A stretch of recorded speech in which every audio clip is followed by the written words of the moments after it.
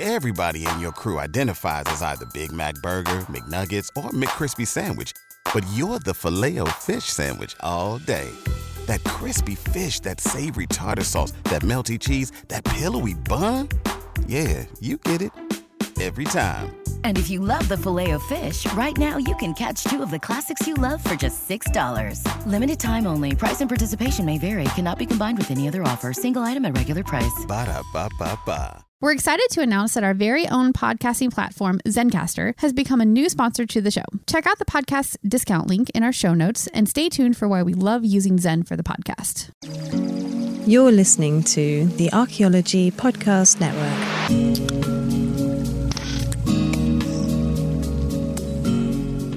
Welcome to Heritage Voices, episode 31. I'm Jessica Yaquinto, and I'll be your host today. And today we are talking about reclaiming Indigenous histories and the Indigenous Paleolithic.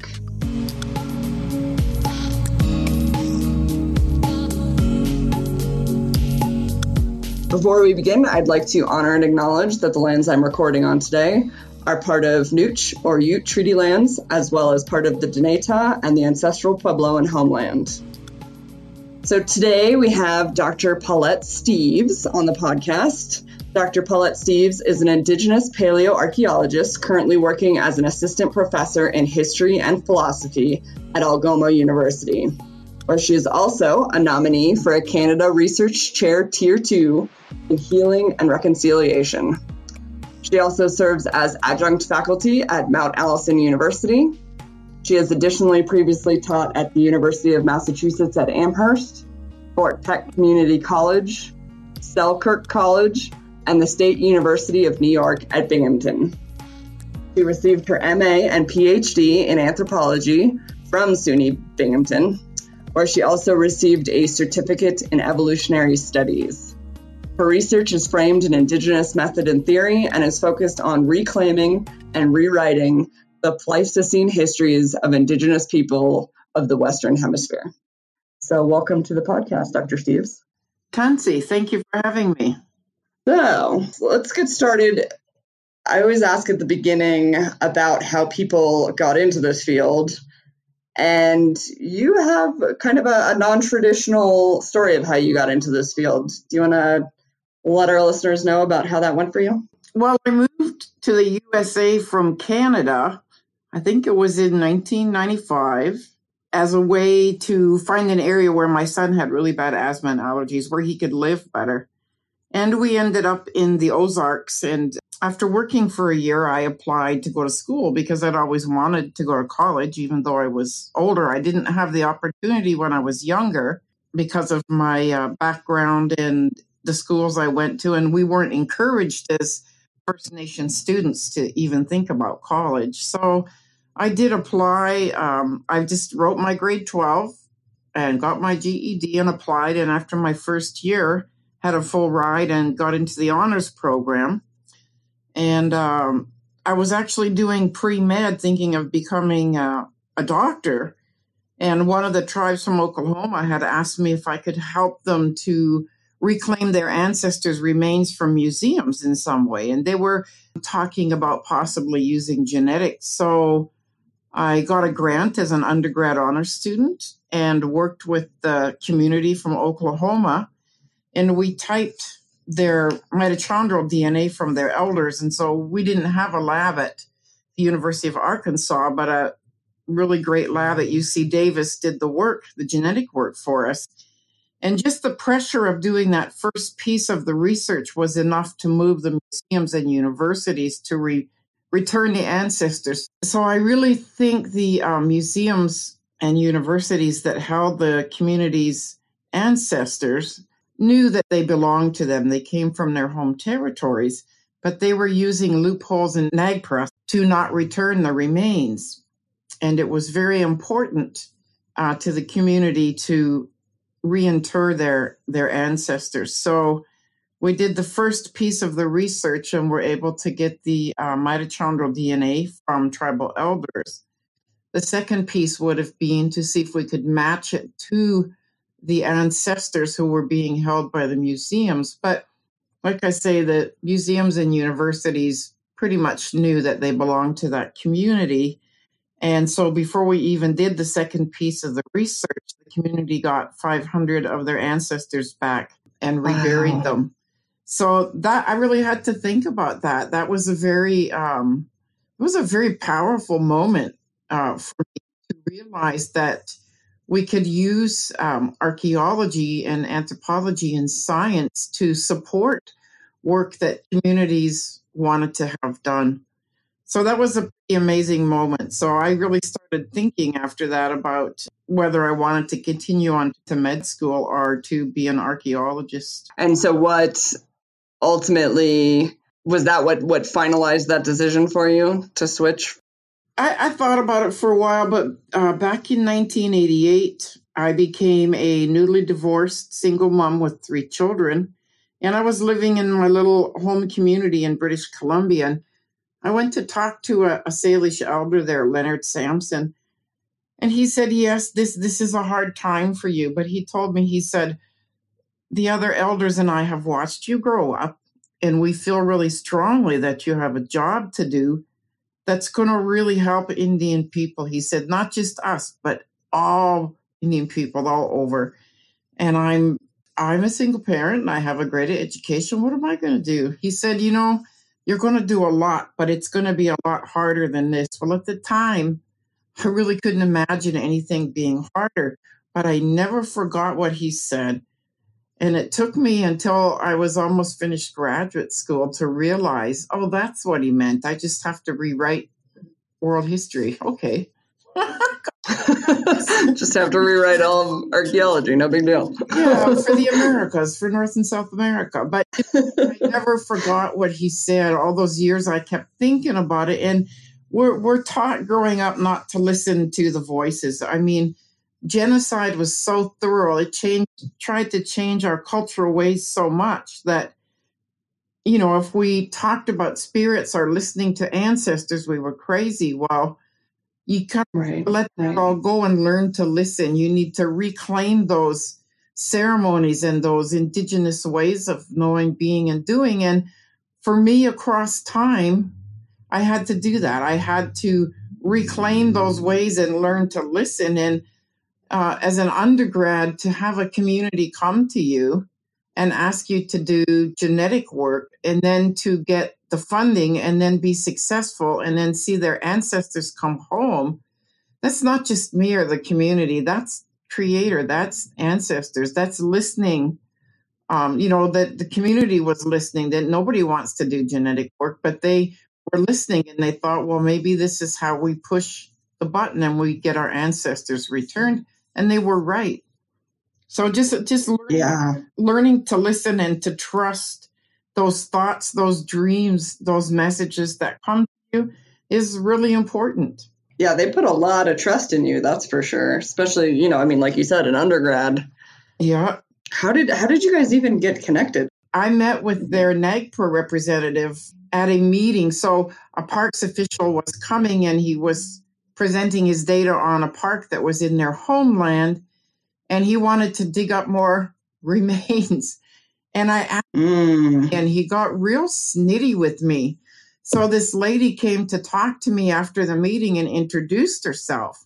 I was about the only First Nations Native American student in the whole department, and they were looking for somebody in archaeology or in science to work with.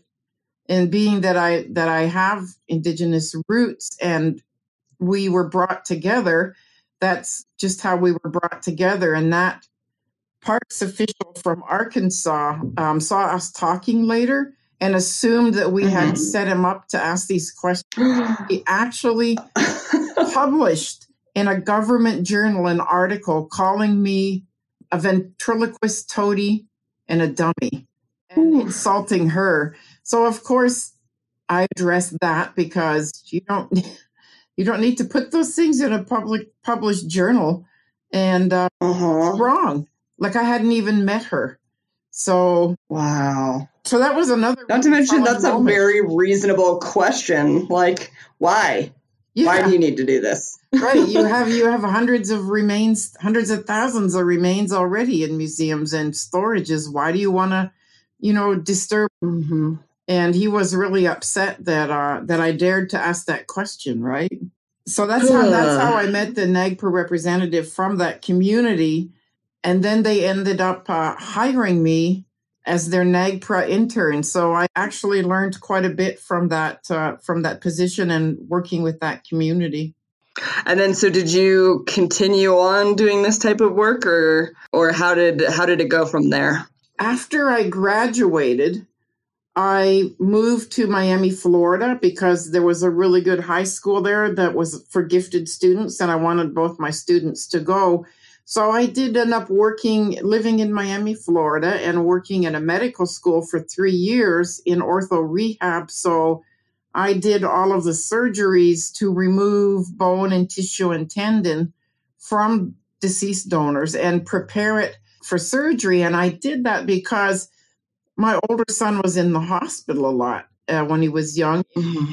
And I saw a lot of very sick children, and I saw a lot of children that had bone cancer. And in Canada, they'll take off the diseased bone, and we knew a little girl who they used her foot and sewed it backwards on her knee so she would have a joint. But if you have donor material, donor human bone, the children don't have to lose their limbs. You just replace the piece of bone.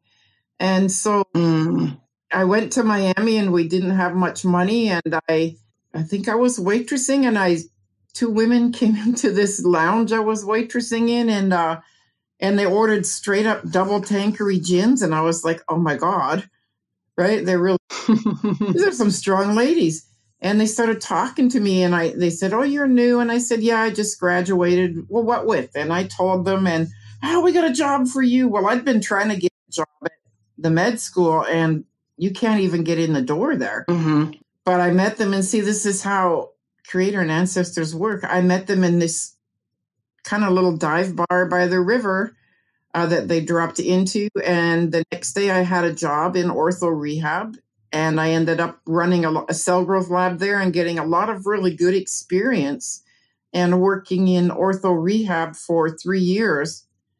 And when my kids graduated, that's when I left Miami and I went into archaeological field work. So had all your kids left by then? I mean, it was just the 2 that... My oldest son passed away in 1999. He wasn't supposed to live to even be 6 because his asthma and allergies were that bad, but he made it to 21. And wow, that was in Arkansas. And so our 2 children went to, it's called DASH, Design and Architecture Senior High in Miami, Florida. An awesome principal. It was just a wonderful experience for them. And they went off to college, which they didn't stay in, but I'm not a pushy mother, so they're both gifted in their own ways. And then, so when they went off to college, that's when I went off to start archaeological field work. And I did that for 5 years all over the United States and a little bit in Canada. So what was that experience like, shifting then into CRM work? It was really fun. So my previous job at the University of Miami, I was inside all the time. And when you have a donor, you're wrapped up in gowns and surgery and very sterile operating rooms under great stress for like minimally 8 hours for each donor. And then you assist with the autopsy. So after 3 years and about 300 autopsy assists and recoveries, it was really, really, really nice just to be back out in nature, to be out in the trees and the forest and hiking. And I learned with some really good people. And I did a couple of archaeological surveys in the south, in some swamps and mucky areas. And then I got on this amazing excavation right in Cherokee, North Carolina. It was a huge, one of the biggest excavations they've ever had. And it was being carried out by a CRM firm, but with the Park Service and with the Cherokee tribe. The tribe had traded lands with the Park Service to build a new school. So this was a full mitigation of an area. And so 2 years later, of course, the CRM firm said, oh, there's not much here. We'll be done in 6 months. And I left 2 years later. There was over 107 prehistoric houses and everything from the recent times back to 12,000 years. It was just the most incredible, amazing experience for an archaeologist. And then I did another 3 years all over, everywhere from, New York and New Brunswick to California, and a lot of places in between, and some surveys, like I think it was 167 miles from Texas over to Mississippi, surveying the whole way. So it was really, Wow. It was a great experience, and it showed me that our people covered the land, just covered the land. Every single mile of that long survey had between 3 and 9 sites. But it also showed me how disrespectful many field archaeologists are and how uninformed they are. So they've never, ever had a class in First Nations or Native American history. And they're out there just doing surveys and quite often destroying sites or being willing to watch sites be destroyed. Some do really good work, but CRM is for a for-profit business. And for a lot of young archaeologists, it's a party. It's a big party. Let's go on a hike and, find some sites and then let's party. And when I started running crews, none of the partiers were on my crew because we'd leave at 4 or 5 in the morning and get done before it got to be 110 at 1 o'clock in the afternoon. But I did see a lot of amazing sites. It was an amazing experience to do that. I think, though, I was actually fired off my last 3 or 4 jobs in Utah because I refused to sign off on sites being destroyed for oil pad roads. I refused to lie about sites being present. I just didn't go along with a lot of what other archaeologists went along with. Yeah, that's really disappointing, especially since that's right in my neck of the woods, obviously. Yeah. All right, well, we're actually already at our first break point, but then we will get back and jump right back into all of this. Chris Webster here for the Archaeology Podcast Network. We strive for high-quality interviews and content so you can find information on any topic in archaeology from around the world. One way we do that is by recording interviews with our hosts and guests located in many parts of the world all at once. We do that through the use of Zencastr. That's Zencastr.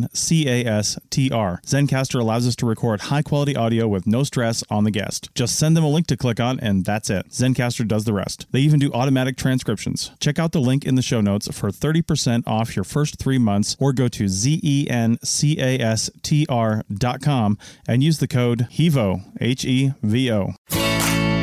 Join us today during the Jeep Celebration event. Right now, get 20% below MSRP for an average of $15,178 under MSRP on the purchase of a 2023 Jeep Grand Cherokee Overland 4xE or Summit 4xE. Not compatible with lease offers or with any other consumer incentive offers. $15,178 average based on 20% below average MSRP from all 2023 Grand Cherokee Overland 4xE and Summit 4xE models in dealer stock. Residency restrictions apply. Take retail delivery from dealer stock by 4/1. Jeep is a registered trademark. And we are back. So we were just talking about your work in CRM and how CRM companies we're doing some unethical work and asking you to be part of that. And it was interesting reading one of your articles that you sent me where you were talking, let's see, it's Academia, Archaeology, CRM, and TIPOs is the article. And you were talking about CRM and the unethical practices. And it was interesting. It definitely made me think about the fact that basically, like you were just saying, that, I mean, CRM obviously it's a money-making enterprise. And because of that, it does seem like there's a lot of practices in archaeology that kind of make it to CRM last, I guess you would say, like working with tribes. But I guess I'd never really thought about it that way, that CRM does seem to be kind of behind, academia or behind the nonprofit world or federal agencies even in working with tribes. So that was kind of an interesting perspective that you mentioned that I hadn't really thought of exactly in that way. Yeah, well, there's nobody out there policing it. Mm-hmm. We pulled up to a site one time I pulled up with a friend who's Native American, and we got out. You could hear the archaeologists hollering, "Oh, the Indians are here. Hide everything." Right? And you got to remember, prior to NAGPRA in 1990, they didn't talk to any Native American tribes. They were against the Indians or including them. NAGPRA ordered them to consult. And so they only consult on federal or tribal lands. They don't consult on a lot of other projects, and they don't want to. It's just been a practice, and in some areas that's changing. It's changing a bit I think more in Canada than in the United States, but it needs to change. Right. It needs to become a lot more ethical. Well, and I think that's part of probably why I hadn't quite thought about it that way, is that, again, I do live and most of my work is in the Southwest, the U.S. Southwest. And it is, from my understanding, at least, a lot more common in CRM here than anywhere else in the U.S., where, it's not unusual for CRM firms to work directly with tribes. And I don't think that's the case in other regions of the U.S. And it's certainly not like everybody in the Southwest does it, but it's something that is not uncommon. Yeah, there are pockets like the Southwest, anywhere where you have a lot of Native American or First Nations communities, and they push involved. But it's unfortunate. There's a lot of places even close to you, like Utah, they never consult with tribes, and they just it's not even a question that comes to their mind. They just don't, because nobody ever has, and it would just be another thing that would take away from their revenue to go have meetings and do things. Yeah. Especially because it does, it takes a lot of work to do it right. It takes a lot of work, and it, that's time, and time is money, and so I don't know how to put that incentive there for CRM firms to make that change. Well, NAGPRA ordered them to make that change, but like I say, that's only in specific smaller areas of the USA, and I'm glad that's in place. In other areas, communities have leveraged their voices and their concerns. Like the project I worked on in the Northeast here, the firms that wanted drilling to build the big wind towers out in the continental were pressured that tribes may not agree with everything they want to do unless they first had an understanding of the Pleistocene and the early history of that area when the continental shelf was dry land.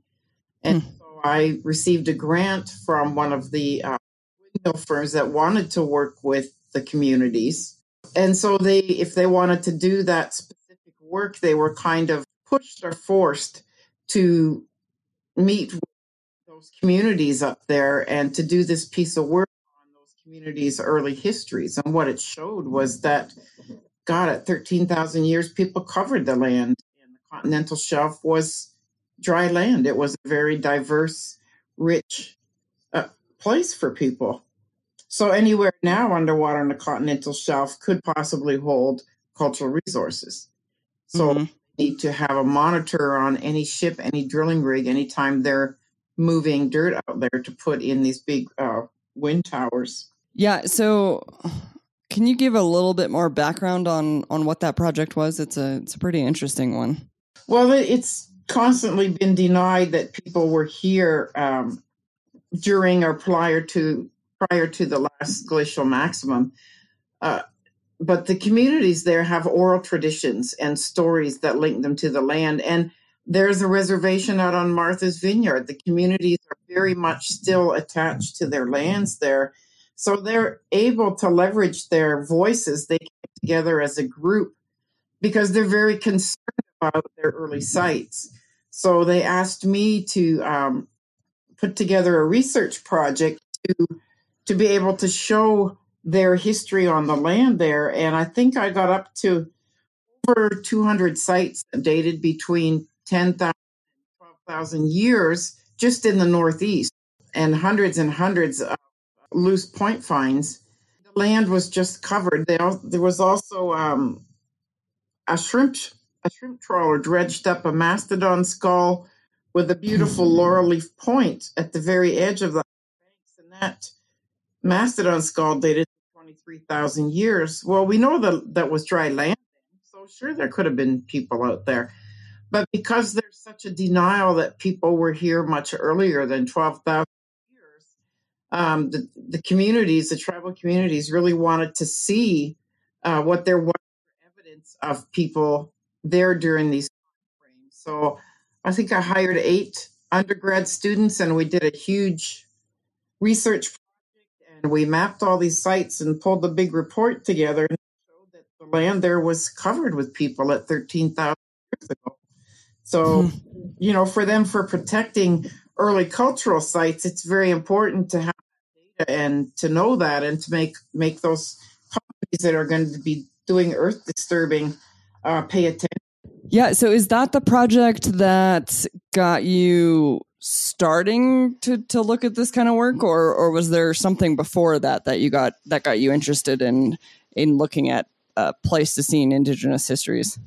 I started looking in early grad school. So I had gone to grad school actually in the STEM field in genetics, realizing the power of genetics in helping the community. I did in Arkansas and Oklahoma.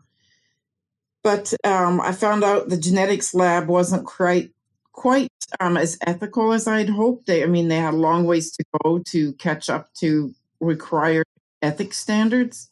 So I switched programs to archaeology, and I started thinking about, I'd heard about these couple of early sites. I just knew of a few. So I just emailed someone, cold called them kind of out of the blue at the Denver Museum of Nature and Science. I emailed Steve Holen because I'd heard he'd worked on a site. And I said, how many sites are there? How many do you know about? And he said, well, I'll give you a list of 10.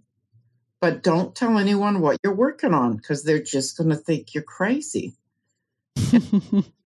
Well, if you're going to do this for your dissertation, it'd be pretty hard not to tell anybody. Mm-hmm. I started looking into it because there were a lot of things in deep time that really interested me besides archaeology sites.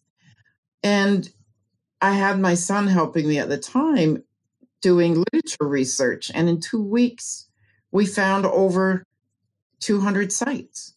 And a month later, we knew of over 500 sites. And I'm like, how do you have this many sites between 12,000 and 200,000 years if people didn't get here till 12,000 years ago? Mm-hmm. If you took the youngest group of those sites, say between 12 and 13,000 years, and you map them out, and they cover pretty much all of North and South America and a lot of areas, people had to be here sometime before. So that just brought more questions. And I just really delved into it after that. And like I say, doors open. Creator has a way of telling us what we're supposed to do. So I think it was my second year of grad school, and I actually got an award from the SAA. A $5,000 award, Native American award for field research. And then Steve Holen from the Denver Museum got a hold of me and said, hey, we're going to do some survey and work on some of these early Pleistocene sites this summer. And we have a $5,000 grant. And so there was my field research paid for. So nice. I went and I worked with him for 2 years, and I worked on sites like the Lacina site, which is over 18,000 years old, and a number of sites in Kansas and the Great Plains, and of course was then able to study a lot of materials at the Denver Museum. I learned about the Sereti site. Steve had mentioned it one day, and I was able to somehow, I forget who gave it to me, I got a copy of the original report, the California DOT report on this site near San Diego that had a mastodon with suspected human activity. And no one had dated it at that time, but from the soils, it was looking to be over 100,000 years old. So Steve Holen and another group sat on those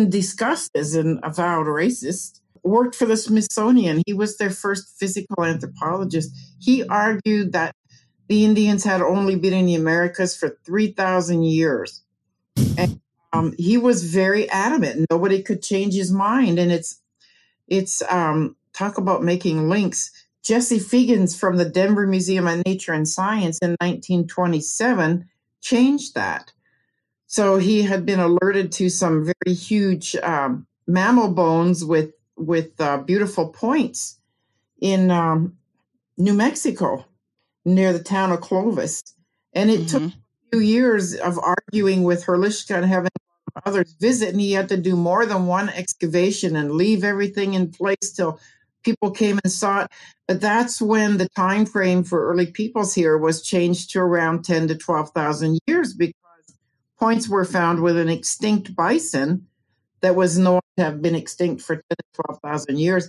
Well, that time frame has been stuck there since the late 1920s. So human history everywhere else in the world is changing. People are finding more sites, more evidence for evolution, but it never changes in the. Recently, people have argued that, okay, so it's a little older because we have the Monte Verde site in Chile that's dated to 12,500 years. People were definitely there.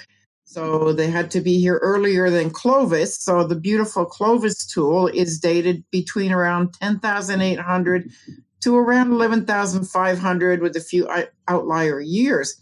So that beautiful Clovis tool is what archaeology used to place people here at 10 to 12,000 years, basically. Unfortunately, nowhere in the world has there ever been a pan-hemispheric cultural group. But anthropology and archaeology created these stories about the first people of the Americas. First of all, they were Asians who came from Asia, and Asia didn't exist, neither did Asians 12,000 years ago.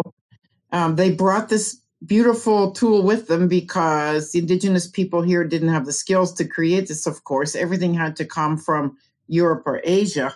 So they created this story of the Clovis people, and a lot of it was very dehumanizing of indigenous peoples of the Americas. There's a lot of problems with that Clovis first theory. The theory that those beautiful stone tools all came from somewhere else outside of the Americas. They spent probably millions of dollars in decades looking for those tools in Siberia and Asia and Europe, never found them because they arose here. That technology was built here in the Americas. So recently, archaeologists have had to kind of give up that ghost and say, okay, they developed in the Southeast United States. And I think they were shared with a lot of other groups of people. So the Clovis people have been discussed by anthropologists and archaeologists as the first people of the Americas. And anywhere you find Clovis tools, you have Clovis people. But what that creates is a giant pan-hemispheric group of people. That doesn't exist anywhere in the world. Culture is more than one tool. What that does is erase the indigenous diversity of this continent. So the only place the Clovis people ever existed really was in the wildest imagination of the archaeological mind. But that is so embedded as fact that the Library of Congress has a Dewey Decimal number in the cultural section for the Clovis people. So you go to the library, I went at UMass, you have the Choctaw, the Chickasaw, the Cherokee, and you have the Clovis people. God, there's no such thing. There is no such thing. And what that does is erase immense cultural diversity. And if you're looking at diversity, look at languages. So you would expect to find the largest number of language families in the world, maybe where people had been the longest, because it's been argued that one language family might take 6,000 years, or a new language might take 6,000 years to develop. So if you look around the world, I think there's roughly 380 language families. You would expect to find the most in Africa. So this is a real mystery to scholars, because I think Europe has 3. I forget how many Africa has, but the Americas has more than 50% or close to 50% of the languages of the entire world. I think there's over 180 language families in North and South America. And remember, that's what we know of the 5% of people that survived contact. Right. So if you look further back in time prior to contact, how many more language families and languages were there that we don't know about? So the diversity of languages here really shows the diversity of people and cultures. It was immense, absolutely immense, very rich and culturally diverse. But yet archaeologists for decades have called us Asians from Asia who became the Clovis people. Oh my God. Yeah. That's like Vine Deloria said, people don't challenge these things and look at how actually absurd these statements are. They're taught as fact, but they're not based on any scientific data at all. Well, we are already at our next stopping point, but I have about 50 bajillion questions for you when we get back. Okay. Yeah, really good stuff. So we'll be right back. Hello, it's Jim Eagle. Please join us for the Bay Area American Indian Two-Spirit Society's 11th Annual Two-Spirit Powwow in person or online this year at San Francisco Fort Mason Center on Saturday, February 12th, 2022. Gourd dance at noon and grand entry begins at 1 p.m. There will be over 60 vendors selling all types of indigenous products and crafts. Powwow dancers from all over the U.S. will be competing in contests all day long. We'll also be having several delicious fry bread taco vendors. For more information, go to baits.org. That's BAAITS.org. COVID protocols will be in effect. See you there. We are back. Okay, so listening to everything you were just saying, I have a million questions. And I guess one thing that I want to ask about, I do know that we have a decent number of our listeners who are from the general public. And again, I am not an archaeologist by training. I'm an ethnographer by training. So my first question is more about how you date sites that are that old. I mean, are you literally just looking at like the stratigraphy of the ground, like how deep it is, stuff like that? So that's my first question. And my second question is, it was interesting. You were just saying about how some of the parts of the Bering Strait theory are just so absurd, but they just get repeated. And I remember being in college and having she's a biological anthropology professor, and she was talking about the Bering Strait theory and how basically the idea is people were, they had to walk across because there wasn't another way to get across. And yet there were people, in Hawaii and all across the Pacific Islands that obviously take a huge amount of skill and knowledge to get to. So the fact that they would have to, this idea that like people couldn't have gotten to the Americas until there was a way for them to walk across just doesn't really make any sense. But so why do you think this theory is so hard to challenge? Like even today, it's people even recognize that it's a lot more complex than that it's all of these things, and yet it just seems so hard to get away from it. Well, colonization has, and archaeologists and academics have created an acceptable social story of indigenous peoples of the Americas, right? We're very recent and we're not from here. We're from Asia. When you challenge that, you really upset them. When you start discussing history and putting indigenous people in the same timeframes and early spaces as people from the rest of the world. And there's a really good word that kind of explains it, agontology. So agontology is defined as how knowledge has not come to be and how ignorance is produced through neglect, secrecy, suppression, destruction of documents, unquestioned tradition, and social political selectivity. Has power in the present. David Meltzer, I'll quote him, he said, archaeologists are acutely aware of the possible implications of the earlier peopling of the Americas, which reflects on contemporary issues of identity, ancestry, and ownership of the past and present. So there's a few reasons why it's really hard for people to accept a change in dates that indigenous people have actually been here much earlier. Number one, it's been embedded as fact for decades and taught as fact, and people don't understand it's not based on data or fact. It's based on conjecture. So people are taught to trust a few well-placed archaeologists who deny the earlier peopling of the Americas.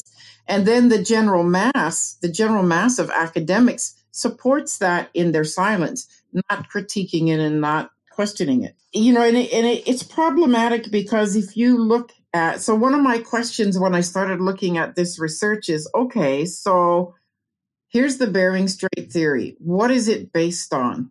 And there's been some amazing work done by settler scholars in environmental studies and geological studies. And they've shown that the whole story is not based on anything but conjecture. They've shown that the so-called ice-free corridor that ran on the east side of the Rockies was still covered in ice when people were here, and the ice wouldn't have melted and food wouldn't have grown in time for people to have used that area for the initial peopling. None of the Clovis points found here have ever been found outside of here. And you don't come to a place and all of a sudden start making beautiful tools. The Clovis point is an apex. It's the height of tool making. So people had to be here quite a while before making tools to get to that point. And then, as you mentioned about boats, so they found some sites now on Crete that date to over 100,000 years. Apparently, you could never get there without a boat. So there's a lot of places that people went that they actually use watercraft. And I don't think that early humans are given the credit they deserve for their skill and their intelligence. I mean, they've been traveling the world for millions of years. It's what they did. So why wouldn't they cross water and use boats? So people could have used boats to get here. But if you go back prior to the glacial maximum around 24,000 years ago, there was dry land. So people didn't even need a boat here prior to the glacier. And it's the same with a lot of areas of the world. People walked from Africa to Asia, and nobody's questioning that. People were in Australia at 80,000 years. Nobody's questioning that. But if you say that people were in the Americas now more than 12 or 15,000 years, you get academically destroyed. People strongly question that. That's political. That's not based on the archaeological record or the environmental record or the paleontological record. That's based in racism and politics. And that's based in the beliefs of people who live on stolen lands, where many of the First Nations people are now minorities still living in systems of apartheid who have gone through a genocide. Settler populations and academics have a lot to come to grasp with. And it's Indigenous scholars that are out there learning and teaching and writing and doing research that are opening these really important discussions. I mean, it's a big difference that people have been here over 100,000 years as opposed to 12,000 years. It's a big difference politically, but it fits much better with what we know of the human history of migrations on a global scale. That is kind of an interesting thing that you mentioned there about it being politics, because, for example, when I mentioned to people that I was going to have you on this podcast, I definitely got a response of like, oh, well, is that based in science? You know, like in the sense of like, is this person just like wanting, things to be like that? Or is this actually, and I feel like it's almost actually the opposite. Like people, again, it's like you find a date that's older than what people think, quote unquote, it should be. And people are like, oh, it's probably a mistake. And like, you know what I mean? Like there's like the throwing it out. Yeah, they're not good scientists. Fit. Well, it's funny. I think it was Tom Delahaye, or no, it was one of the women archaeologists in California that said, she'd done all this work. And as long as her sites were younger than 12,000 years, she was a wonderful archaeologist. But when she found a site that was older, she wasn't even a scientist. So here's an example of how racism and the power of story is embedded in archaeology. The greatest paleontologist in the world, Louis Leakey, right, found the early humans in Africa. This man knows archaeology sites. He knows paleontology. He came to California and worked on a site in Southern California called the Calico site. And the minute he said that site was older than 200,000 years, he was a crazy old man. Right? Right. So anybody saying that sites are older than what's acceptable to the nation state, what's acceptable to people who have been taught through colonial racist ideologies, anything that challenges those beliefs that keep us minimal and infantile in time are wrong. So it can't possibly be science. It is so embedded. And if people would just look at that original story and how absurd it is, and that there is no data, there is no real data to say that Clovis is the earliest tool. There are hundreds of sites that say there are older tools in older places. So when my book comes out, I guess people might have something to go on. I guess not everybody wants to go do all this research on their own. But a lot of other people have been saying that people have been here earlier. So there have been a lot of white settler archaeologists who have done these sites. I couldn't have done my work without their first doing work. But these guys were really academically destroyed for saying sites were older. That's not science. That's not academia. That's hate and that's racism. There's a real issue there that hasn't been discussed, and it's an issue in archaeology, right? And so why would you go after, your typical white settler archaeologist because he said a site was older than 12,000 years? Well, because you don't want people to be here earlier. The genetic reports that they've had out, they're not even correct. And so it's also agontology. It's not what they're telling you, it's what they're not telling you. And so these stories out that, there was the Anzac child and they did his DNA and, everybody's related to the Anzac child and he was here 12 to 14,000 years ago, but everybody's related to him. What they're not telling you is that's based on very little data. I recently asked one of the top geneticists from the Max Planck Lab because I want to make sure that I'm correct in my book still. And I said, there was very little genetic data, very little genetic samples that this is all based on. Am I incorrect? Is it still very little? And he said, no, it's still less than 1/10 of 1%.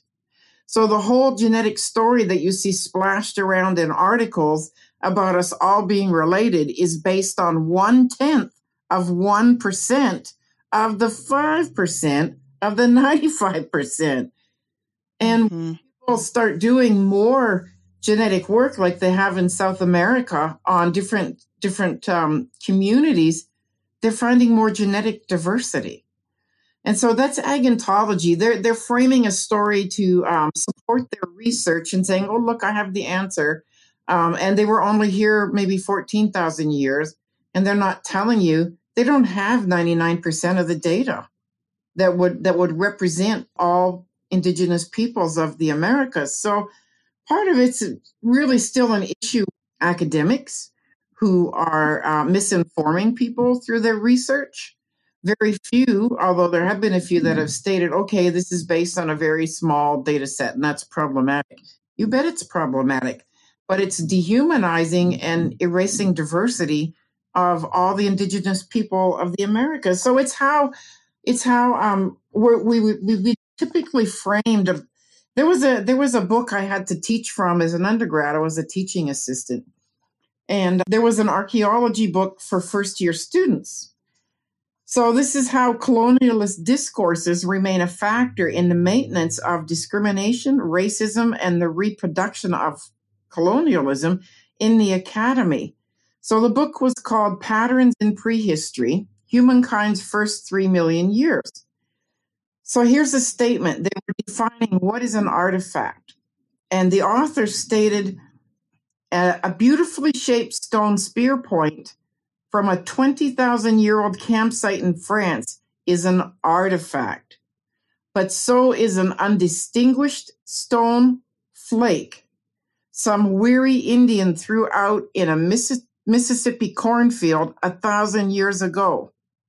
Wenke and Olszewski, 2007, right? How did they know the Indian was weary?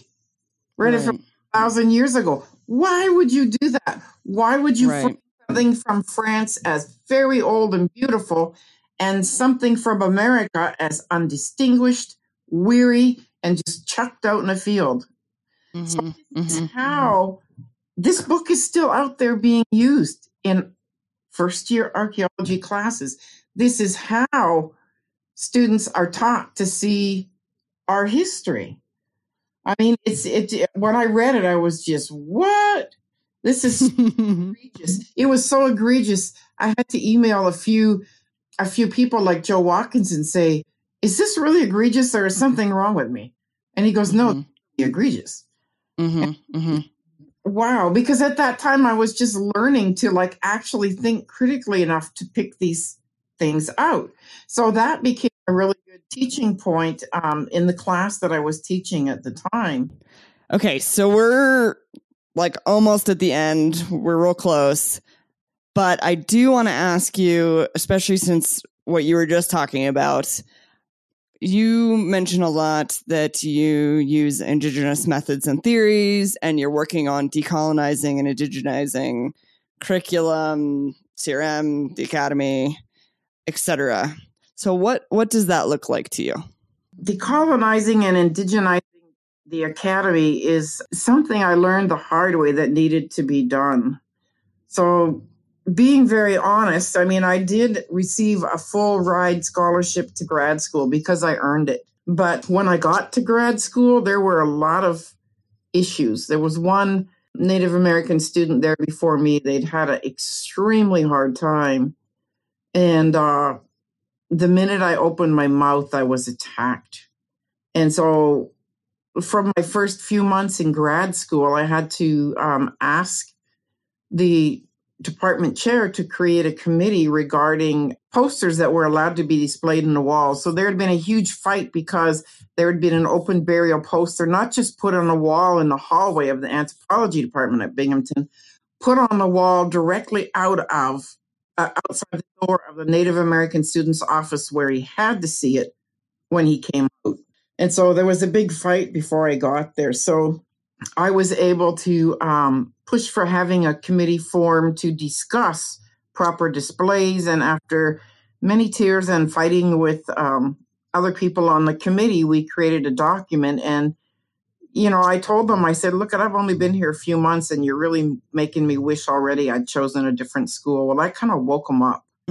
You know, we had no rights. Our voice had no rights. I would be sitting in a class, and as with many classes where you have to discuss a lot, there's 3 or 4 students that read the papers and discuss, and I was one of them. And I had other students get so mad because I always had something to say because I always read the papers, and because even if you didn't think I looked Native American or First Nation, the minute I opened my mouth, wow, there's no hiding it. And I had students jump up out of their chairs and scream at me to shut my mouth and watch what I said. Professors said nothing. I had professors shake their fist in my face and scream at me at the top of their lungs that I didn't dare search any sites in, you know, South America. Like, I had so many people trying to push me out of grad school that it actually became a really fun game just to stay there and do better than everybody. So in a way, I was able to turn that game around. But it really taught me that we really need to help these people learn that we're just humans like everybody else. We've been through genocide. A lot of us still live in an apartheid-like system. We still face high discrimination. And the only way to change that, not the only way, but the best way, is through education. And to create that kind of education, we need to decolonize the academy. So I'm continually, every class, I ask my students at the end of the class, what did you know before this class regarding First Nations or Native American or Indigenous histories? What do you know now? Oh, you didn't learn much before this class? So I actually have them write a paper and tell me in any classes where they've been given an article or a book by an Indigenous scholar, seen an Indigenous film or anything Indigenous, a speaker, and very little is happening. So there's the odd settler professor who's really trying to learn and trying to incorporate Indigenous voices. But for the most part, people aren't. They're not picking up that challenge. They're not willing to put the work in to relearn. I mean, the ones that are doing, I think a lot of them are doing a great job, but we have a long, long way to go. And the best way to decolonize an academy is just to be there. So we need more students that are willing to get their masters and PhDs. And it's amazing. There's been this great burst in the last 10 years of Indigenous PhDs and Indigenous articles and books. And that's just amazing. That just makes me so happy. But we really need to support ourselves. We really need our peers to support us and to help us, because I think Marie Baptiste, she's a First Nations scholar here in Canada, and she said there's less than 2% of us in the academy. You know, we're not going to change it. We need our peers to support us. We need to get as many publications out as we can and to do as much as we can to encourage other Indigenous students to keep going and to get their PhDs.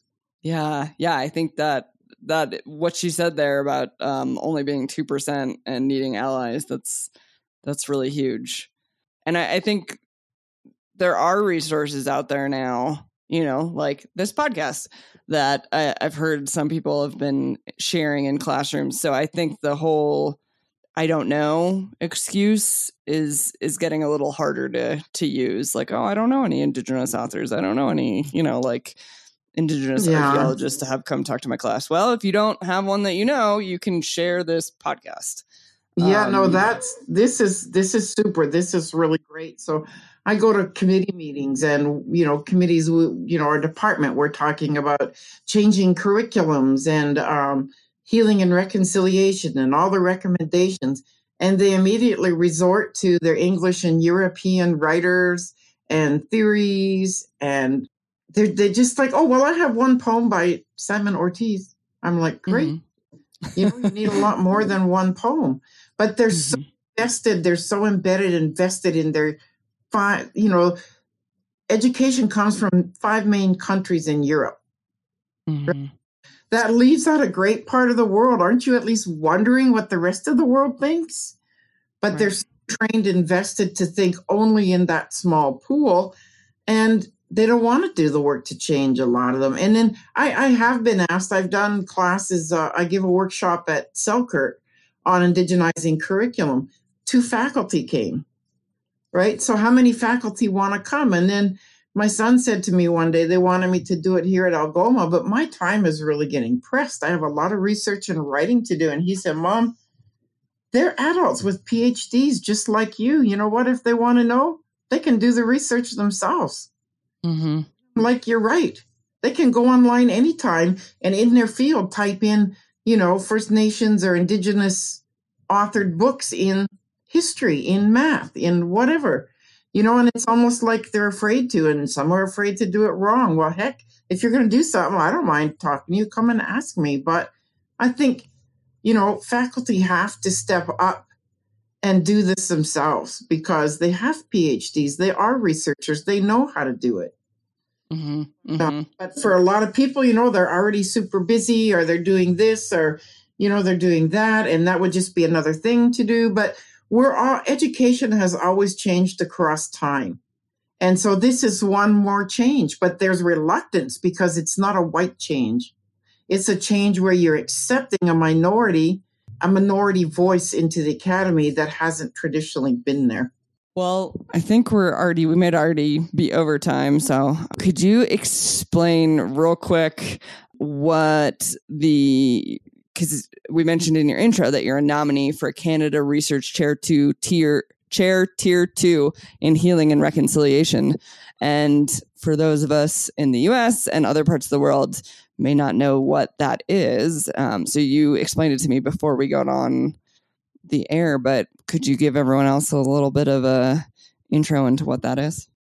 Right. So there are Canada Research Chairs, Tier 2 and Tier 1 in a number of fields. It's a very prestigious position. It's a grant.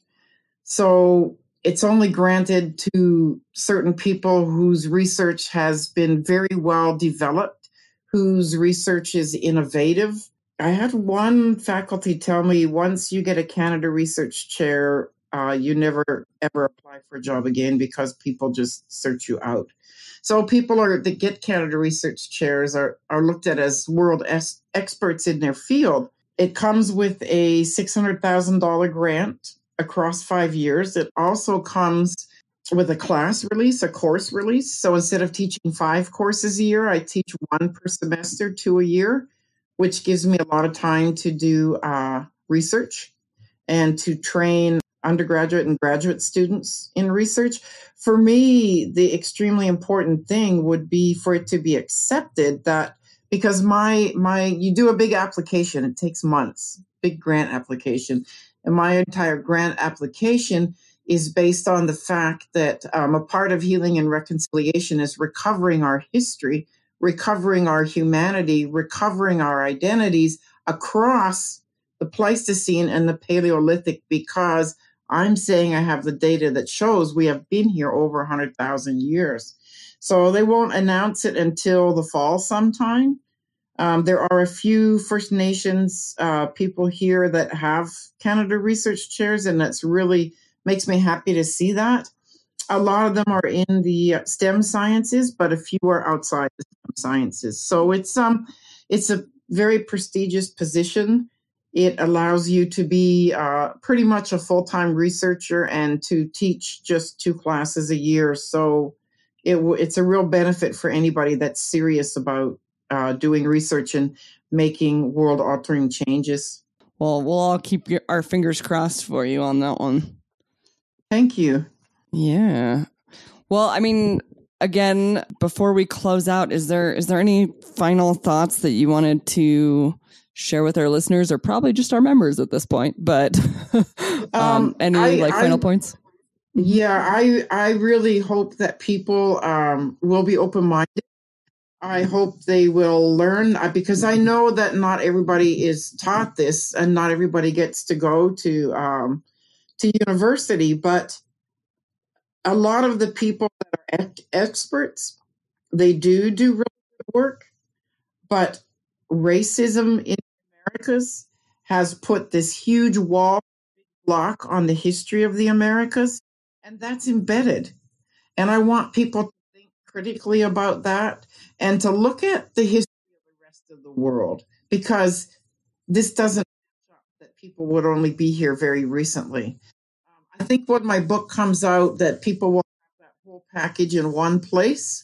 It's supposed to be out in the fall of 2020, and it'll be called The Indigenous Paleolithic of the Western Hemisphere, the University of Nebraska Press. Got a lot of data in it. I tell it through a story because that's a part of Indigenous method and theory. And I tried to write the book so that anybody, a layperson, could read it and understand it and get through the data and the steps. How I show that people have been here earlier. So I want people to realize that a part of a growing and a better world is being open-minded and thinking critically, because politics is changing, leadership is changing, education is changing, and it's changing from being extremely colonial to being less colonial. And there's a lot of good Indigenous authors and scholars and researchers. So I want people to know, especially students, if you're not given a book or a paper in your class by an Indigenous, Native American, or First Nations scholar, find one in that area and give it to your teacher. Yeah. We don't talk a lot about what students can do, but that's a good one. Students can be very active and very, very positive. Yeah, they've made great changes. Yeah. Well, you'll have to let us know when the book comes out so we can share it with everyone. But yeah, thank you so much for coming on and sharing. And I hope everyone will check out the show notes and continue to read some more. Okay. Thank you for having me on the show. Miigwech. Thanks for listening to the Heritage Voices podcast. You can find show notes at www.archaeologypodcastnetwork.com/Heritage Voices. Please subscribe to the show on iTunes, Stitcher, or the Google Music Store. Also, if you like the show, please share with your friends or write us a review. If you have any questions, comments, or show suggestions, please reach out to me at jessica@livingheritageanthropology.org, or you can find me on Facebook through Living Heritage Anthropology or on Twitter @LivingHeritageA. As always, thank you to Lyle Belenqua and Jason Nez for their collaboration on our incredible logo.